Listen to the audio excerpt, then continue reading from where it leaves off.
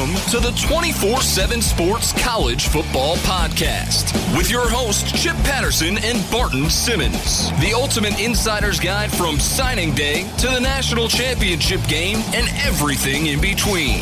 CBS Sports presents the 24/7 Sports College Football Podcast. And we are back here on the 24/7 Sports College Football Podcast. Chip Patterson here, Barton Simmons there. Happy Tuesday to you. It is Tuesday afternoon as we are coming to you. We've got a lot of news to hit. We've got some cancellations as Hurricane Florence is bearing down on the East Coast. We've got some injury news as, again, costly week 2 as we touched on in the recap episode. And now we've got some announcements about the severity of some of those injuries. We want to need to talk about what Pat Fitzgerald thinks a modern offense has to do with communism and more. But we begin. Barton, how are you doing, man? I'm good. I'm really good. I feel energized on this. We're what is it, Tuesday? Yeah.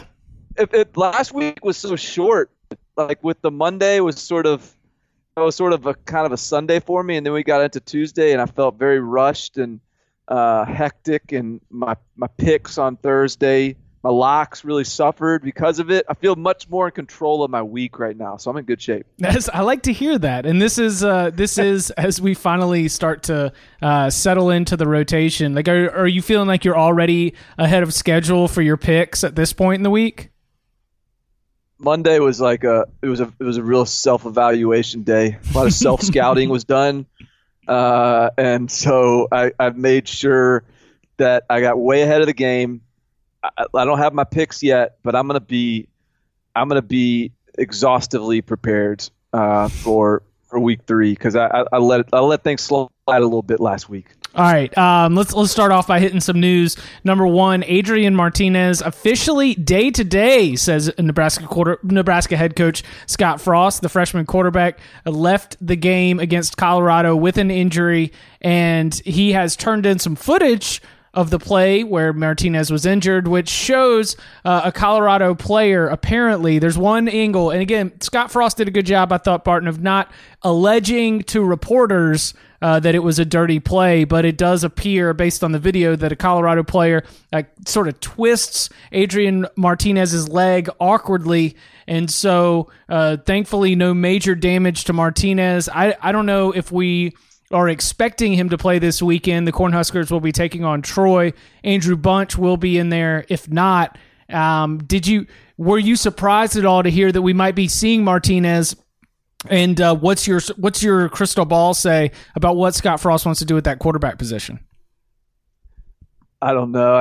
I'm very happy to hear Scott Frost say, basically said they got as good a news as they could have possibly gotten. Right. Which is great. It's great for us. We get to watch some more Adrian Martinez. That dude was really good in week 1. They're going to get some reps for some of those other walk-ons and get somebody else ready. But look, man, Andrew Bunch, it's his time.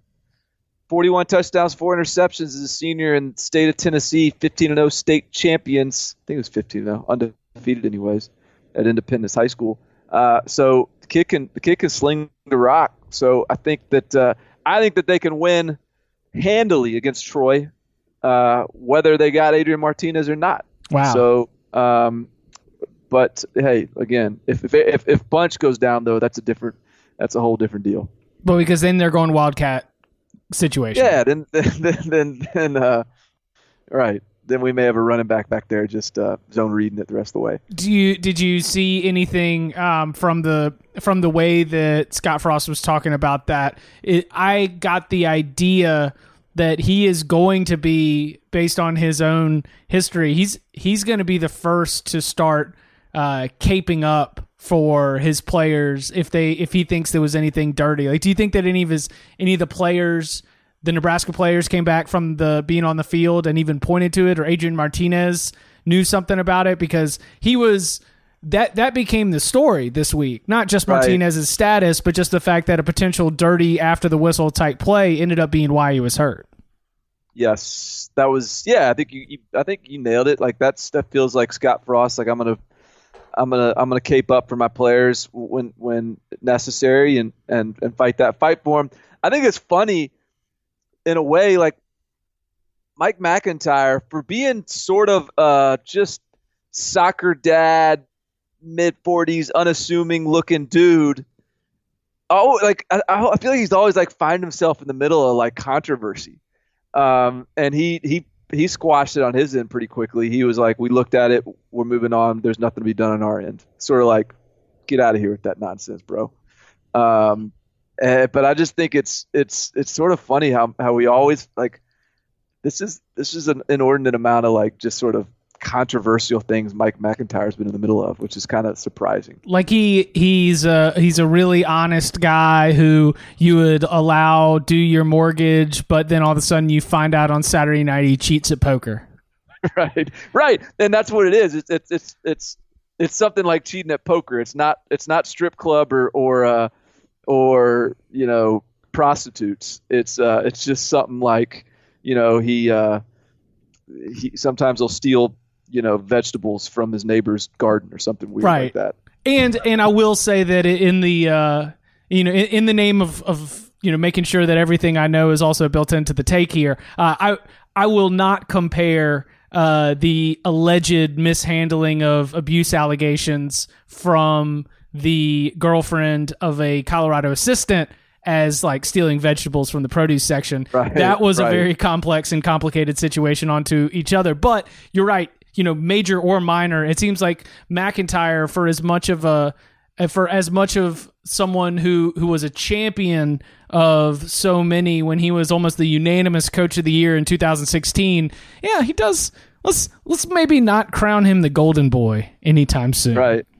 Or like he'll hang up on, like I've heard him like hang up on radio interviews when like they ask him, a pretty like, non-offensive question. Just like something about like job, people seeking him out for job opportunities or something. It's just like it's fascinating how he can be a little bit abrasive for like a pretty unassuming looking dude. Oklahoma running back Rodney Anderson out for the year. This is incredibly disappointing because this is his third major injury that he's suffered since committing to Oklahoma, and he's going to be done for the year. Maybe he ends up going to the NFL draft. Maybe he ends up coming back. This was a player who I think we both targeted as being crucial to this Oklahoma offense, not just for his own ability, but just for being a steadying presence. And when Kyler Murray doesn't have to do it all, Oklahoma's offense, I think, is going to be better. Rodney Anderson was a part of that. How does his absence and how does the Oklahoma running back position going from Anderson to Trey Sermons, how do you sort of calculate that in your own ranking or rating of the Sooners? Yeah, I think it limits their depth, and I think that kid's almost perfect for that offense in terms of the versatility he brings and what he can do. So I think it's not insignificant. I don't know that it's just sort of like something you can just brush off. I think all their goals are still intact. But I also think Trey Sermon is extremely capable and is really good. But he's not Rodney Anderson. And so I don't know, man. Like it'll be it's a next man up deal, and I think that Oklahoma has recruited pretty well at the offensive side of the ball. So I don't expect this to limit them. It just sort of it just stings. I think it does sting, and it hurts again. If we look at this from a college football fan's perspective, it just sucks to not see Rodney Anderson out there this fall. I was running in my head, and this might be an outrageous take, but Oklahoma has had good running backs as long as it's had an explosive offense. They have had lots of solid running backs who are able to get in there. They normally finish the year with, they might have two guys that have about 600-700 yards. Sometimes it's a committee approach. But I think that if Rodney Anderson had been healthy for an entire career, he could have gone down as, one of those top backs of the last 20 years or so, like in line with DeMarco Murray. I mean, he might not have been the talent or the dominance of Adrian Peterson, but that sort of next shelf where you go back and with like the Oklahoma All-Americans or the Oklahoma running backs that end up making it to the NFL, Samaje Perine. I think that could have been Rodney Anderson, and it stinks now because you're like, man, this is I think Trey Sermon, it can be very, very good. It is next man up, but I do view him as a little bit more of maybe a 700, 800-yard back who is in that line of very, very good Oklahoma running backs that have been in there between the ones that were really special. I think he's I think DeMarco Murray is probably a good comparison to sort of what kind of career he could have had if he stayed healthy. You look at who again, Trey Sermon's the next guy up. TJ Pledger maybe gets a sniff now, a true freshman. Maybe Kennedy Brooks, sort of a bigger body, can do a little damage. Marcelias Sutton certainly is going to be called upon. Former JUCO kid that's got some juice to his game.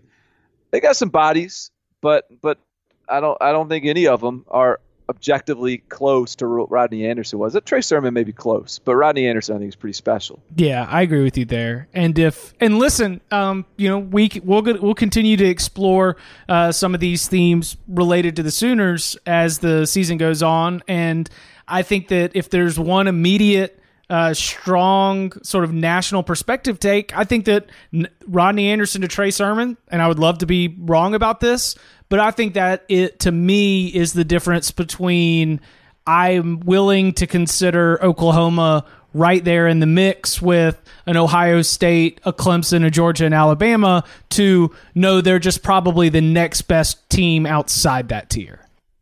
Well, I also think, though, to me, I think probably OU is a program based on what their offense is and the different opportunities that they give their playmakers, probably the type of program that, like, it's not as if they're lining up in like the I.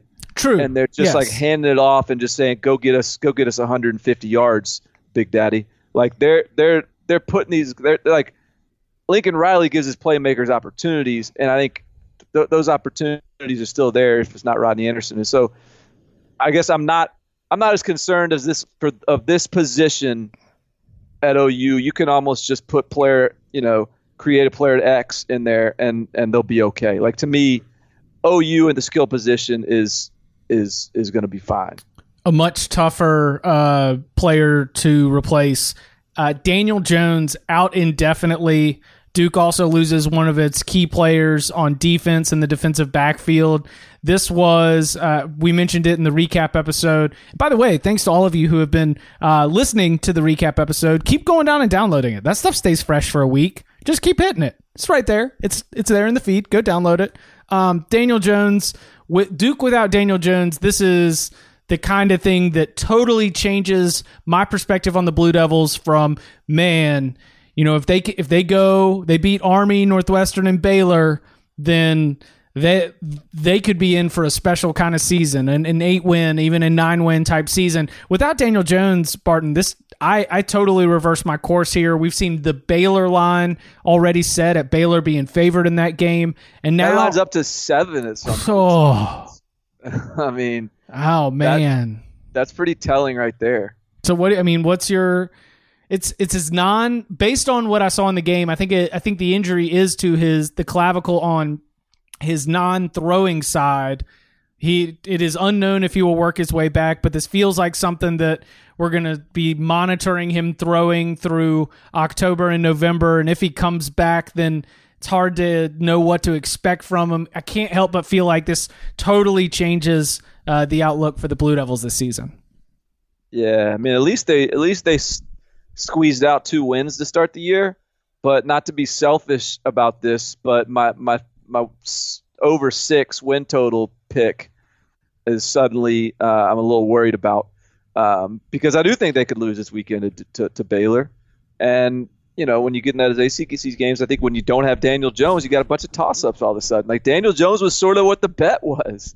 You're betting on Daniel Jones to be the guy that Duke keeps on telling. And by the way, like, Mark Gilbert isn't a small loss either. No, I mean, that guy's a pretty elite defensive back. And so I think there's some of all the injury hits over the weekend, this may be the most impactful in terms of the teams that were impacted by injury. Yeah. Agreed? Yeah, no, 100%. That was the one where you take the team's ceiling and you make the biggest adjustment to what it could be.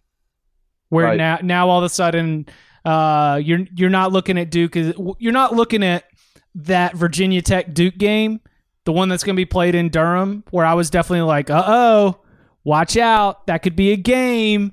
Now you're not thinking that at all because you're going to bring in a limited quarterback who's mostly going to be a rushing threat, and he's not going to be able to bring any stress to the defense, and here comes Bud Foster, right?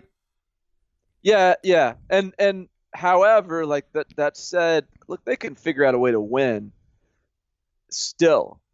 And so I'm not ruling them out of any game that they're playing. It's just like you said, I mean, when you're in settings like that, when you're looking at Duke, as I picked them second in the division, and so when you're looking at them in that with that kind of optimism, it's kind of dampened at this point. All right, let's go to the yet to be sponsored hotline. So if you want to sponsor this hotline, we're gonna be playing some sound from Pat Fitzgerald, and I want you to tell me what you think about this.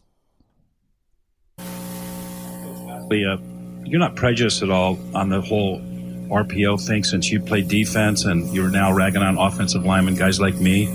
I mean, yeah, it's communism. I mean, it's RPO is the purest form of communism. I mean, I don't understand how offensive linemen can be downfield.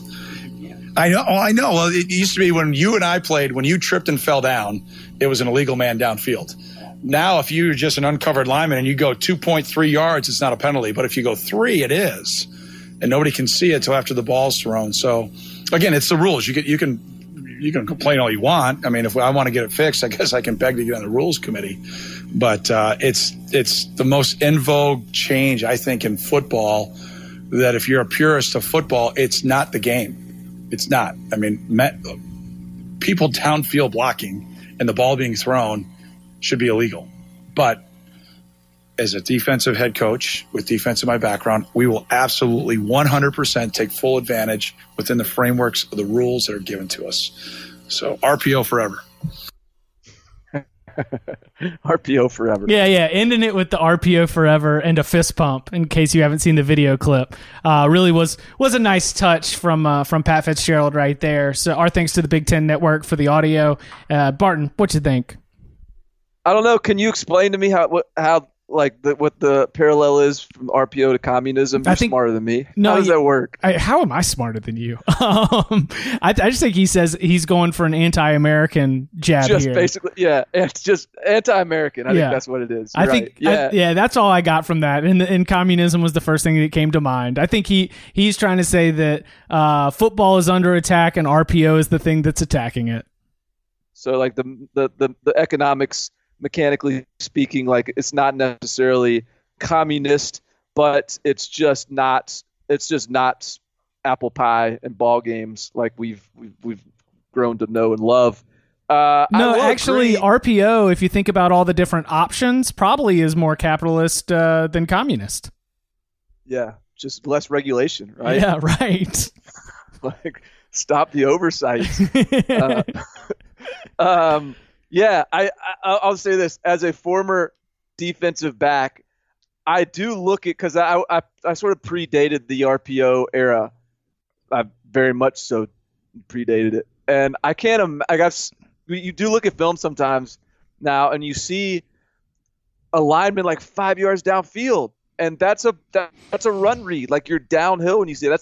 That's like what you're looking at is like you're looking at the offensive line as a safety, and you're reading run pass. And then your eyes shift to your pass threats. If you're getting a guy firing off the ball, coming 5 yards downfield, and then they throw it behind your head, what the hell are you supposed to do? It really is. I can understand the frustration there. It's a little bit wild, but and I also appreciate the color. That's Pat Fitzgerald's the dude. I like him.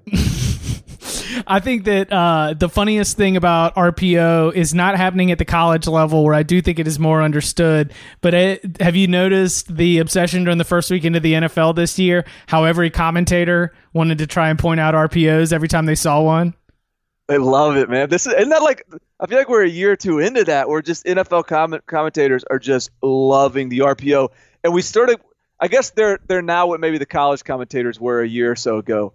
Like I remember. I have a tendency to pick on Mac Brown on this pod, but I remember maybe it was 2 years ago, but it might have just been as early as last year, where Mac Brown was on a broadcast and he literally was like, "That's what they call a PRO." It's and like butchered the term, and it was like, man, you're just excited to have learned this this newfangled deal that they're, and the reality is like this has been going on in high school since I was calling games probably 10 years ago in high school, and they're, you'd see Russ Probst and North Gwinnett and whoever running package plays and bundled plays that sort of were an RPO type of system as well, and it's just continued to sort of trickle up. Well, it's they're at the position when even at the college game, remember where everything was a zone read. Right. It was like anytime a quarterback ran, oh look, it's the zone read.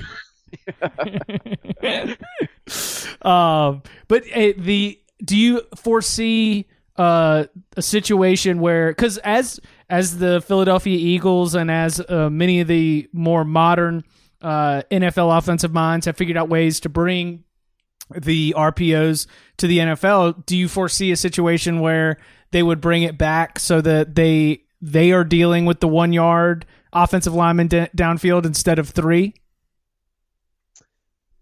That the NFL would be? No, that because the NFL is already at 1. So do you think that could you see the defensive side of the coaches and the AFCA being able to usher in legislation about, hey, let's go right to let's get to where the pros are and let's just go 1 yard?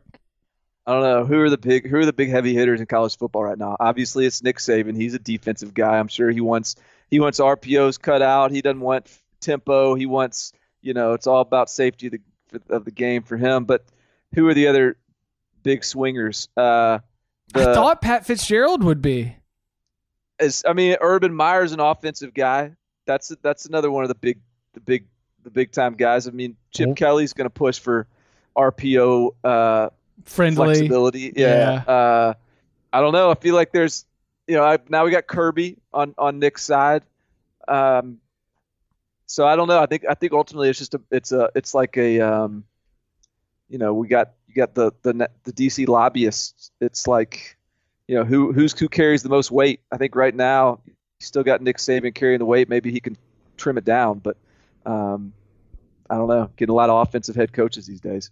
All right. One of the things that we are we enjoy doing and we enjoy delivering to you, the good listeners of the 24/7 Sports College Football Podcast, is always to go a little bit in depth and give some players some shine, because it's not always the big brand name players and the names and the graphics that are used by our network and others when they're advertising games. That's not everyone who is making a quality contribution to the team in order to help that team go out there and have success on the field. So Barton and I, we're going to try to bring you some of that same spotlight that you get with Camp Buzz. We're going to give you players that are making a buzz on into the regular season. Barton, do you have your list of breakthrough performers? Yeah, I've got a handful. I got a handful of guys that I think are breaking through in front of our eyes, and they're not. To me, these guys are. Some of these are sort of high profile, big market programs. A couple aren't. But they're all guys I think that are currently underappreciated nationally. The local program gets who they are, but I think by the end of the year, all these guys will be guys that like everybody knows. Yeah, I agree. That's the way I approach this too. Yeah. Talking about players that are buzzing. You go first. All right. Well, I think anyone that like we've been talking a little Nebraska, and anybody that watched that game will know this guy for the other team, Laviska Shenault. Mm-hmm. The wide receiver who is, he's been kind of sick early in the season. 2 games against Colorado State, he had 11 catches, 211 yards, and a touchdown. Against Nebraska, he had 10 receptions, 177 yards, and a touchdown. They'll even throw him back there in Wildcat every once in a while when they need a big play. Big old dude. DeSoto, Texas, had some offers, picked Colorado, and they love him. And hey, like Nebraska couldn't stop him, and Steven Montez could be on this list too as a quarterback that can deliver him the football. That's why, like, if you want Colorado is I think when people looked at Colorado before the season, there wasn't a common sort of understanding of how good Steven Montez was. and there certainly wasn't that sort of understanding on Laviska Shenault. And so I think if we knew, or if the general public knew what these two guys were before the season, I think the Colorado perception would have been a lot higher preseason. And now that we know they are, like, I think that you can look at Colorado and be like, all right, who in the Pac-12 South can they not play with? Right. I think they could play with all of them. Do you think? If we're going to be gaming out the SEC East later on in this episode, where do you see Colorado? You think they can hang with everybody, but if off the top of your head, where would you power rank them in that division? I would say I still am holding out sort of this hope, I guess, that USC will pull it together and look like the team I thought they'd be. Are you going to throw a lock on USC +3? Oh, hell no! I'm not touching USC for a little while. I'm gonna let them sort this all out one way or the other before I go making any bets on them soon. But I think ultimately, to me, they look like right now the third best team in the South, behind USC and Utah, just ahead of Arizona, just ahead of Arizona State, clearly ahead of Arizona and UCLA. But again, like, I think based on the first couple weeks of the season, I'm just banking on a USC starting to look better. But based on the first couple weeks of the season, I think they have the best resume. What they put on film is better than anything in the Pac-12 South. So I think you can make a case right now they're the best team in the South. I really do. Talking about players that are buzzing. I'm going to keep it in the Pac-12 South for my nomination. How about Merlin Robertson, Arizona State linebacker? True freshman. Dude. I like it. Showing up in that game. I also had on my pad from that game, how about this? Former Ohio State defensive lineman Darius Slade. Yeah. He showed up there with a forced fumble, and he's not even listed as a starter. And I don't even know if he's getting much burn right now. But was that the dude that just absolutely demolished the UCLA center? Or not the UCLA center, the Michigan State center on the turnover? One of those short yardage plays? Yeah. Yeah, for sure. Yeah, that was impressive. And so I was like, oh, damn, that's a former Buckeye right there. And so Merlin Robertson, though, I think was the real star of that game for Arizona State's linebacker, Arizona State. And so as I'm looking at that defense, you've got some quality guys up front. They're flying around at the linebacker position. The many compliments we've given to Arizona State, I feel like Merlin Robertson is one of those stars that we might be able to see as an all Pac-12 caliber performer by the end of the season. Recruiting matters. 4-star kid. They landed Antonio Pierce, former New York Giant, ESPN personality, joined his boy Herm on the Arizona State staff, and he went out and did work in Southern California. He used to be the Long Beach Poly head coach. He was the primary recruiter on Merlin Robertson, got him signed, and they cut like 20 pounds off him in the off season, and he's looking like the truth early on. So I like that one. Talking about players that are buzzing. I've got one more from that game, and then I'll throw it back to you. I loved what I saw from Michigan State wide receiver Cody White. And I hadn't had him on my radar at all. He's a sophomore, right? I think so. Yeah, I think that's right. Yeah. And did you have what's the bio on White? I mean, he was a 4-sport athlete. He was the type of guy, like, I'm pulling him up right now to see what we had him rated, because I hope we had him as a 4-star. Because like, those are the type of guys. Oh, because he did like baseball, track, football, basketball. Yeah, he was a high 3-star, so we probably missed on him. But he didn't have much going on recruiting wise. Like, his offers were, he had sort of the mid-level Big Ten offers. He had the Northwesterns, the Minnesotas, Iowa State types. And Michigan State got him committed, but he played baseball, track, basketball. He's just an athlete, and so and in fact, he might have even played quarterback in high school. I might be wrong on that one, but anyways, he came to Michigan State, and like they turned those guys out, and sure enough, like you're right, like he really flashed in that game as a guy that is building a pretty good rapport with Brian Lewerke. Yeah, it is such and it's such an encouraging thing. If you're a Michigan State fan who's a little concerned with the state of the season so far after 2 games, I think that you look at White and Lewerke and you think, well, those are 2 guys that I believe are all Big Ten caliber players. And if you've got a good connection at quarterback wide receiver that is as good as anybody else in the conference, then you're going to have a chance in some of those close games against the best teams in your division. Talking about players that are buzzing. I got another transfer.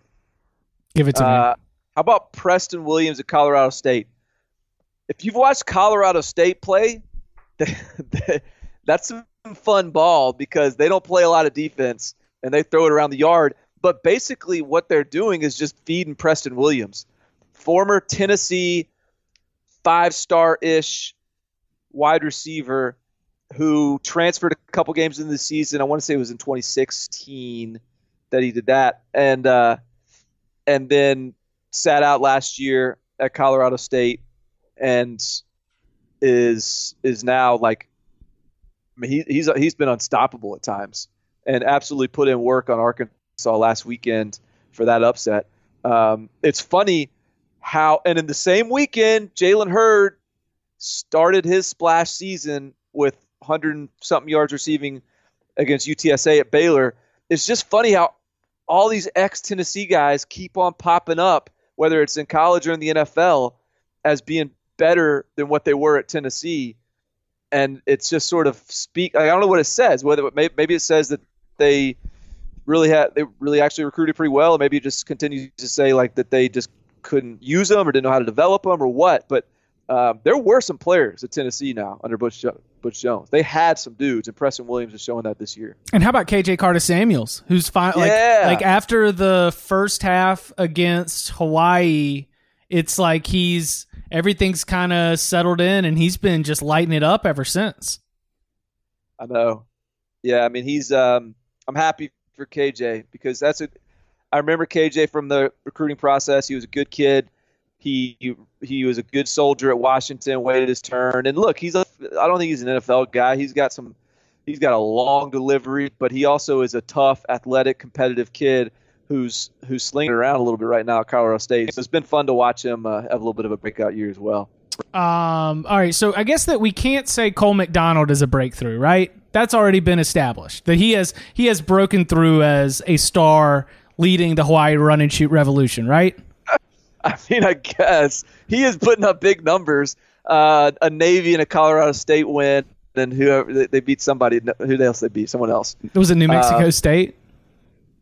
Might have been. Either way, I think he is a good story. I'm ready for him. Does Hawaii play anybody they play UMass this weekend maybe? So I don't know if there's going to be any resume building wins. Oh no, Hawaii's at Army this week. Army. I knew there was someone up there in the Northeast. Yeah, because they've got the it's at 6 a.m. local time. Whew, that's a long trip too. Talking about players that are buzzing. But I wanted to point out Missouri wide receiver Emmanuel Hall, and I kind of felt like I was going into this season, and sort of in my head, I've got the radio takes. You just kind of formulate these opinions so that whether you're on in San Diego or Milwaukee or Boston or Atlanta, like you just kind of have your instant reaction takes. And for Missouri, for Drew Lock, it was always about, and Drew Lock has a lot of good weapons. And for me, a big question was, I was like, okay, so who at that wide receiver position is going to end up being a crucial component of the passing game through two games? It appears to be Emmanuel Hall. And what I love about it is that it's happening in different ways, where when they were playing UT Martin, it was just long balls. Like, I think he only had like 4 catches and each one was over 30 yards. But then coming in week 2 against Wyoming, much, ratchet up in the level of competition, much better defense, a defense that we expect to be pretty good, especially once it gets back into the Mountain West. Maybe we'll reevaluate that. But then he came back against Wyoming, 10 catches, 171 yards. He was doing screen passes, slants, just working the intermediate.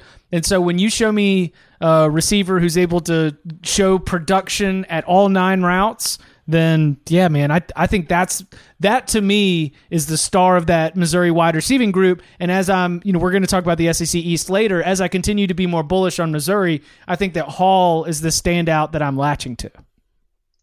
Well, he has legit NFL buzz. Even last offseason, I heard some real, he was catching the eye of NFL scouts, GMs, as a guy, if he was in the draft last year, he would have been a high round draft pick. And so if he keeps on this pace, I agree. He's got a chance to really blow up. He's that's another Tennessee kid. He's a Middle Tennessee kid, and wow.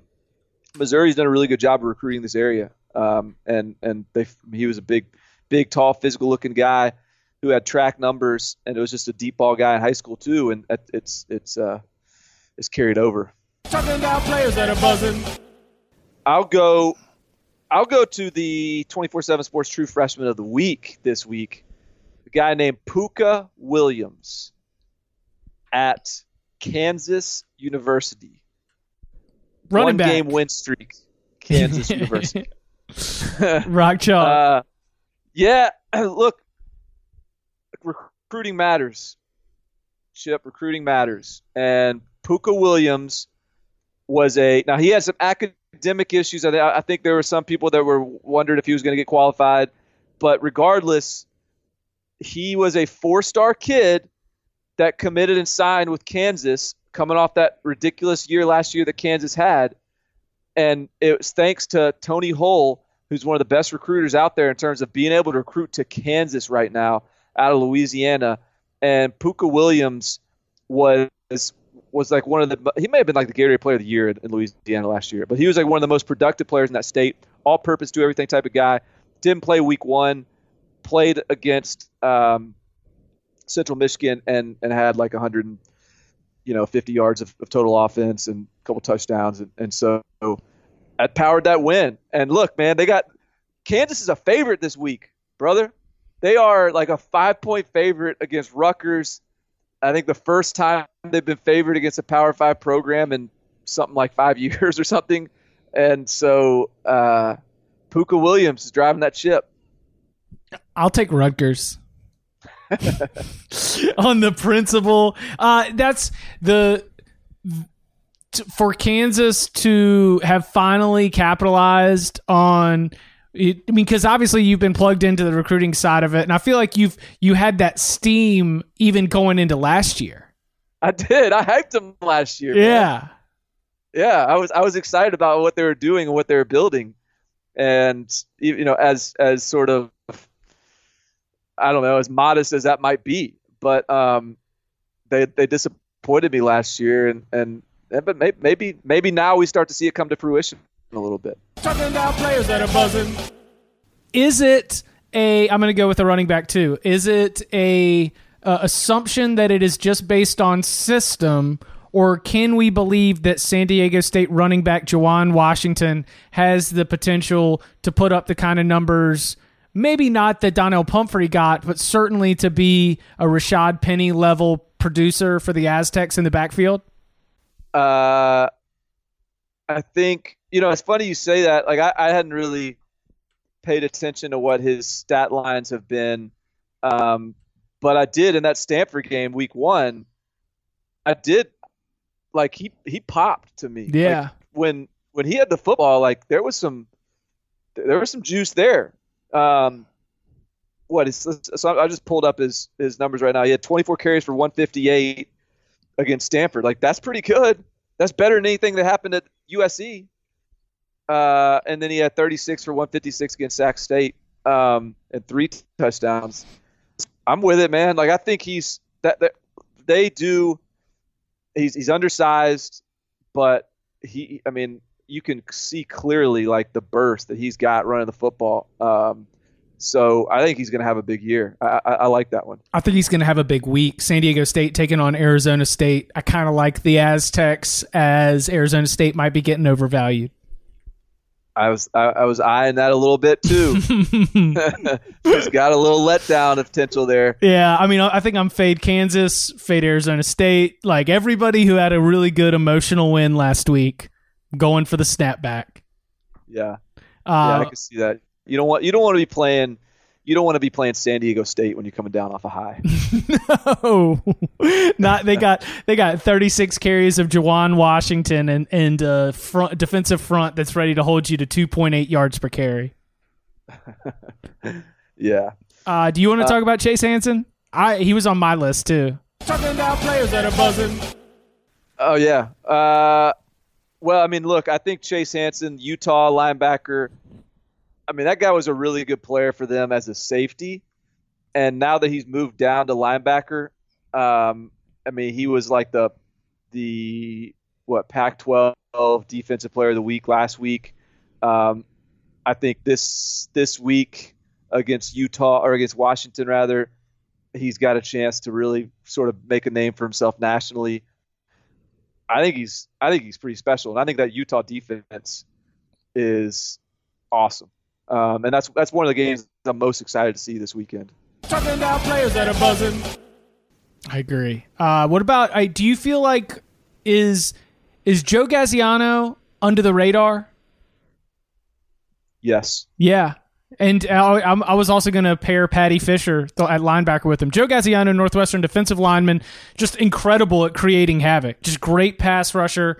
Got a ton of push against Duke and is already off to a strong season after what was statistically and locally. I mean, any Northwestern fans that are listening right now probably feel like maybe it's about time. I don't think Joe Gaziano is a name that is known nationally, but I think he has the potential to be one of the more productive defensive linemen. Patty Fisher, I think, is a sophomore for Northwestern. Redshirt sophomore, yeah. Yeah, and I feel like both those guys in that Duke game, I walked up, wrote their names down on my pad. I was like, man, those are difference makers right there in the Northwestern defensive front. Yep. I'm with you. Those guys absolutely popped. And I'll give you two, well, kind of three more. Talking about players that are buzzing. Did you mean to say Josh Allen? Who's Josh Allen? The kid from Kentucky. Oh, yeah. Okay. So I kind of wanted to put like the whole Kentucky defense. I mean, Kentucky's defense is really fascinating. Like they've got, I mean, Josh Allen is a dude. He makes a ton of plays. But you look out there corner, they got 6'3". They got bookend 6'3" corners starting, and Derek Beatty and Lonnie Johnson. They got Chris Westry in there, who's 6'4". Like they are so long and big and athletic on the outside. It's no wonder that they've been able to sort of cause some problems for teams defensively. If that offense could just sort of keep pace, possess the football, I do think this defense has got a chance to keep them in and win some games. Obviously, win some games. They just beat Florida, but I think that I kind of wanted sort of that whole defense kind of an honorable mention or a nod, but led by Josh Allen, who's number 41, that just balls out. Talking about players that are buzzing. But then the other one I would say too, and again, this one is a little bit more mainstream because he plays quarterback, but if Kellen Mond is the guy we saw on Saturday night against Clemson, that's a total game changer for Texas A&M. That totally recalibrates what this team can be this year. Did you not think that was... I don't remember what the book on Kellen Mond was coming out. No, I did not think Kellen Mond... Now, look, Kellen Mond is capable of developing, but like to say Kellen Mond was going to be a 420-yard passer against Clemson, that wasn't even in the realm of possibility for me this year. Maybe eventually, but this year, year two in his development, man, I think it's a huge resume builder. I mean, a resume bullet point for Jimbo Fisher to be able to make that kind of strides with Kellen Mond that quickly. Talented, he has an arm, he's physically impressive, he's athletic, but he had a ways to go in terms of playing the position of quarterback, and that's a quick turnaround for him. Last guy. Talking about players that are buzzing. KJ Hamler at Penn State, the sort of midget dynamite, like super. He's going to be he's going to be one of the more exciting players in the Big Ten, and it looks like they're going to get him the ball in a lot of different ways. Slot guy. There's a bunch of really good freshman receivers that can't find the field yet for Penn State. And I think that's encouraging if you're a Penn State fan about what you've got and what you've developed at the skill positions for your roster. I think that he has become as exciting as Miles Sanders in terms of the explosiveness of that offense. Oh, no question. I think he's the show right now. I mean, when KJ Hamler gets the ball, that's the breath holding. You know, that's when you're like, all right, let's roll. What we got? Yeah, figure it out, KJ. It's hitting him on a crossing route where you just realize if it's one bad angle, he's gone. No doubt. Yeah. That's good. Yeah, and he was a kid that came to college a little bit. So I mean, that explosiveness and juice was there, but he was not a polished route runner at all, just sort of a playground route runner. And so he hadn't played in a year and a half or something. He was recovering from an injury as a true freshman, but somewhere along the way, he's developed some polish in that game. So I think you got to credit Penn State for that too. Talking about players that are buzzing. All right, this was an idea that we were talking about, a conversation that has morphed into now an activity that we're going to play out here on the podcast, and I hope that you can join along. The question of this game show for today is, what will the SEC East look like? Now come on down, Barton. We're back to the mayhem. We thought this division was starting to get sorted out. We've got the halves. We've got the upper tier, middle tier, bottom tier. This wasn't supposed to be the SEC East from the last few years where it's just this big ball of nothing. Or just one thing's clear. We've got a number one. Right. We have a number one. With an uncontested number one. Yes. I don't feel as though there are many scenarios for the way that this season plays out that does not have Georgia beating every opponent in the division. And even if Georgia takes a loss somewhere, I do not believe that any of those other teams in the division are good enough to finish with a 7-1 conference record. We are in agreement. Right? Yeah. No, Georgia's this exercise is about determining 2 through 7, not even determining 2 through 7. I'm more interested in just deciding what's implausible. Like, what do we not believe could happen in the SEC East after 2 weeks of the season? Like, it's a little bit it's pretty easy to envision just about any outcome in the SEC East right now between teams 2 through 7. I think it is implausible that Tennessee will finish at 2. Is that the most implausible team? Yes. I think here's through. I don't know that I disagree with you. I think that's very telling and interesting that we're of the opinion, or you are of the opinion, that Tennessee is the least plausible to even over Vanderbilt. Yes. But it's fair. Like, that's how we should look at this, really, because if you think about it, why didn't anyone give Kentucky a chance last week against Florida? Why? Why didn't they? Like, Kentucky should have beaten Florida last year. They should have. They're a better team. And then we go into this year and, like, all of a sudden, like, 14-point underdogs. It's like, what were we thinking? Of course Kentucky can play with these guys. Like, Kentucky isn't a team of world beaters, but they've got a culture in place, and they've got some toughness, and they've got some talent on defense. And what has Florida proven to us? And so that was an eye-opening game for the rest of the division because of things like, don't assume Tennessee's better than Vanderbilt just because it's Tennessee, and now they have a new coach. Vanderbilt's beaten Tennessee. Right. Like, they beat them every year right now, it seems like. I think it is more plausible that Vanderbilt finishes at 2 than Florida finishes at 2. Really? Yeah. All right, expand on that. Okay, so I sort of approached it with based on my preseason expectations and the way that I saw that division sorting out. I said after 2 weeks, my data has told me that Missouri, Vanderbilt, and Kentucky are better than I thought, and that I deserve to go back and give them wins, or at least a better chance at wins than I had before. I said Georgia and South Carolina, stock steady. Still believe those teams are about what I thought they were going to be. For Georgia, that's obviously... So South Carolina didn't disappoint you in week 2? No. Really? Yeah, I put that back on Georgia. Okay. Yeah. I mean, I can buy that. They did disappoint me a little bit. I thought they were better than that. I thought given the circumstances, I mean, obviously I picked them to cover, but given the circumstances, given the lifespan of the Will Muschamp coaching tenure there and where they're at, I figured they could put up a little more resistance than that.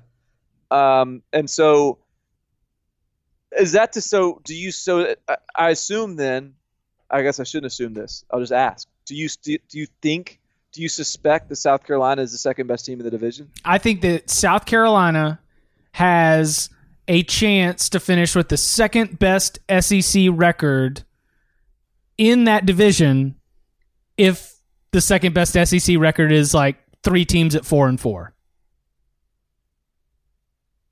So you don't believe in South Carolina? I don't believe South Carolina will go 5-1. I don't believe that South Carolina will only lose one more SEC game. I think that when you play it out for South Carolina, there is. Well, they're going to lose at LSU. They're going to lose. They're going to beat Auburn. I mean, they're going to lose to Auburn, right? South Carolina? Yeah. I'm sorry. No. I was looking at Georgia's schedule. No, so I think South Carolina. They've got at Vanderbilt, at Kentucky, Missouri, Texas A&M. I think that's 2-2 or 1-3. Yeah. Then things when you go Tennessee, at Ole Miss, at Florida, then think those are where you can come back and get some wins. But I play that out and I've got South Carolina 4-4. In fact, the only team that I'm looking at with the chance to finish with a winning record in conference play, and this speaks again to just sort of where, we can have fun with the SEC East in terms of it being a toss-up and, we don't know which way it'll go. But it's also the fact that I've got the SEC East losing most of these crossover games. Oh, for sure. Like, I think Missouri could finish 5-3 in conference play. Missouri is starting to be the team I'm most confident in to be number 2. Yeah. Now, they could trick us. Like, that's definitely a team that is capable of tricking you. But I think with the defense looking better, with Arkansas being a crossover game this year that they should win, and with Missouri being a team that, like, I don't know, like, you've got this sort of rivalry element to a lot of the other sort of important matchups. Missouri's just sort of out there. Yeah. No one's got that game circled. No one's been like gearing up for the Missouri game all off season. And I think they're going to sneak up on teams until it's too late to realize this team's pretty good. And then at that point it's like, so I don't know. I'm starting to talk myself into Missouri being the second, finishing number 2 in the East. And they do have a tough draw. They've got Georgia, obviously Georgia, but they go Georgia, South Carolina, Alabama for it. Georgia at South Carolina, at Alabama for its first 3 SEC games. It's not crazy. I expect that to be 1-2. It's not crazy that they think that might be 0-3, but then Kentucky at home, at Florida, Vanderbilt at home, at Tennessee, Arkansas at home. They could finish the season on a 4 or 5 game SEC win streak. Right. I think that yeah. I mean, when you look at, I still think that they're better than Vanderbilt. I think that they're better than Tennessee. I think that they're better than Arkansas. And what Florida looks like at that point, I don't know. And Kentucky, I think, was proven that they're going to be game for a lot of teams, just given the defense. So that's going to be an interesting final slate. All right. So your most likely number 2 then, do you think is Missouri? Correct. All right. And your most likely number 7 you think is Tennessee? Yes. So where does Kentucky? Who do you think? Like, forget about the standings. Who do you think is how would you rank in terms of who you think is the best team, who you think should be favored on a neutral field? How would you rank 2 through 7 right now? Missouri 2, South Carolina 3. And I might pick Florida here. Missouri, South Carolina, and maybe Florida. Even because favored on a neutral field. I think that if Kentucky and Florida play 10 times, I don't know if Kentucky wins 8 times. Do you? I don't know. I'm not going to put it past that. I'm going to stop acting like Kentucky beating Florida might have been a fluke. Right? Don't we owe Kentucky more than that? They went to the Swamp. This is supposed to be a better team. Florida returns 19 starters or whatever it is. I don't want to assume that this is that they pulled an upset there. Yeah, I'm going to assume they pulled an upset there. All right. I'm going to put that on Florida just not having its act together and kind of getting shell-shocked by a really good football team that it did not take seriously. All right. But, I mean, they beat them up. I'll give you that. But, I mean, I think that what do you think about LSU? All right, okay, so you said let's do LSU's this. LSU's better than all these teams. Right. So I don't even love LSU, but they're better than all these teams, except for Georgia, obviously. So I've got Florida, Kentucky. I've got Florida, Kentucky, South Carolina, and Vanderbilt, I think exist in the same space. And if I was to power rank it, then I would put those South Carolina, Vanderbilt, Florida, Kentucky. Yeah, the Vanderbilt thing is a big X factor in all this because I think on paper they're pretty good on offense. And obviously they put up 35 and 41 points in the first 2 weeks. But the quarterback, if they protect him and they can finally have an offensive line that can protect him, is good. They've got a receiver in Kalijah Lipscomb that's good. They've got a running back in Keyshawn Vaughn that's good. They got a Kari Blasingame downhill running back that's good. And then defensively, do you trust Derek Mason? I think it seems like he's got him playing pretty well through 2 weeks. So that's if Vanderbilt is a tough out in this division, that creates a lot of issues. So I don't know, man. This is fun. This is going to all of a sudden the SEC East is just a big ball of chaos again. And I think that's going to make for some fun because I also think you have to consider the fact that Tennessee will improve over the course of the season. I think Tennessee could be one of those teams that is markedly better when it's playing at South Carolina, Kentucky, Missouri, and at Vanderbilt down the home stretch than they are when they're getting waxed at Georgia, probably against Florida, and certainly at Auburn and Alabama. How about this for a common thread? Because of Vanderbilt and Kentucky's basic talent limitations, I do not think either one of them will be finishing at number 2, but I think that either one of those teams can, or in Kentucky's case have, beaten absolutely anyone in the division beside Georgia. That is, I would, yes, absolutely agree with that.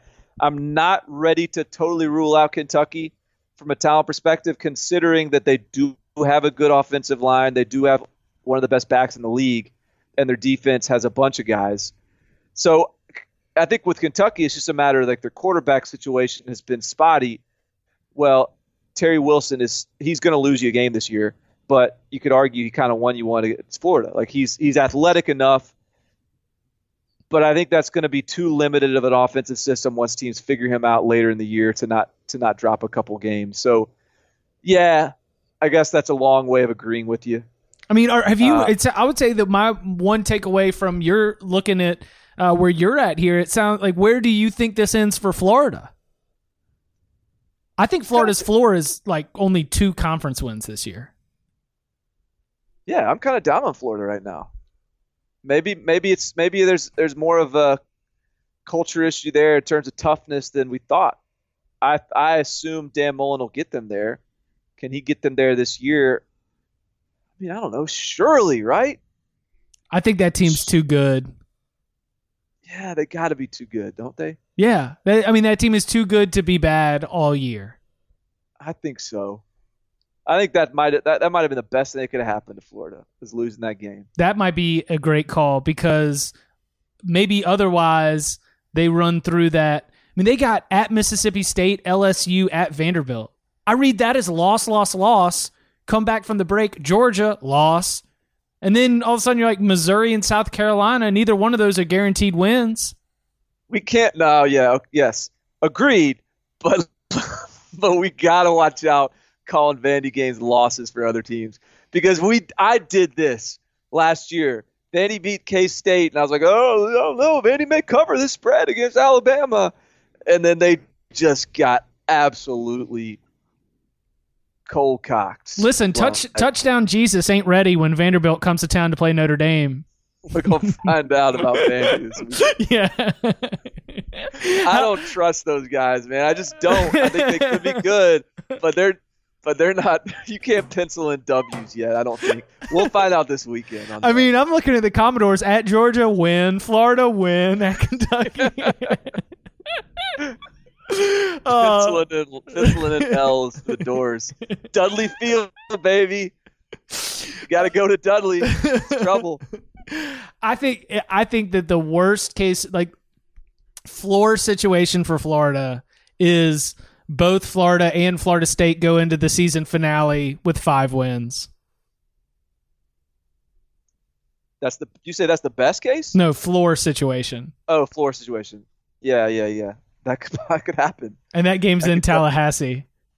You don't want that to be the case. You want to get, if bowl eligibility is like something that Gators fans end up sweating come November, let's get it done with that Missouri, South Carolina, Idaho 3-game run, because you don't want it to count on at Florida State. Yeah, and at this rate, that Florida State deal could be a dumpster fire as well. But I tell you, man, the intrigue is back in the East. It may not be much of a powerhouse conference, but I'm interested. It's got me hooked. It's like the is it almost the bad TV reality show that you just can't help but watch, because it's offering you so many juicy storylines between characters of questionable quality. Yeah, the SEC East is Bachelor in Paradise right now. Bachelor in Paradise. That is a perfect comparison. I have to watch. My wife makes me watch Bachelor in Paradise, and I just get sucked in, because you never know, which aspiring model is going to make an ass of himself, and maybe Tennessee's the aspiring model this year, or maybe not. Maybe they go off and get married this year. No, and find love. It's like you get sucked into Bachelor in Paradise the same way that you get sucked into the 7:30 SEC network game. Like, you were turning away from the big ABC game, the 7 o'clock ESPN game. Maybe there's even a Notre Dame nightcap on NBC, and you're like, nah, bro, I'll be over here on the SEC net watching Tennessee and Kentucky. There's a couple of top 10 behemoths battling head to head, and you just can't resist going and watching Missouri. Jordan Rodgers is on the call, and you just got to be there. Oh man, that's good stuff. The SEC East is gonna be fun all year. Make sure, by the way, that if you are not subscribed right now and you are enjoying this, then we have free delivery. We have free subscriptions and we have free delivery. So why would you not want to be a part of that? Subscribe, and then every time there's a new podcast, it gets delivered right to your mobile device or podcast listening device. Coming up on the next episode, we'll be checking in with the Dodfather. He's been on a fun little trip. He got Texas TCU and Texas A&M through the Lone Star State. Yeah, that's going to be a perfect little trio for us to talk about. There's a lot of juice in that group. And so then, of course, we will also be having our locks. We'll be recording all that throughout the day on Wednesday. And then I will be out on Thursday trying to get out of town before the storm hits so I can be at Auburn LSU. And then we'll be recording on Sunday afternoon, Sunday evening to get you the recap. So our thanks to all of you that have been subscribers already. You are the loyal listeners that we do this for. Barton, you can follow Barton on Twitter at Barton Simmons. You can follow me at Chip_Patterson. Barton, thank you very much. Sure.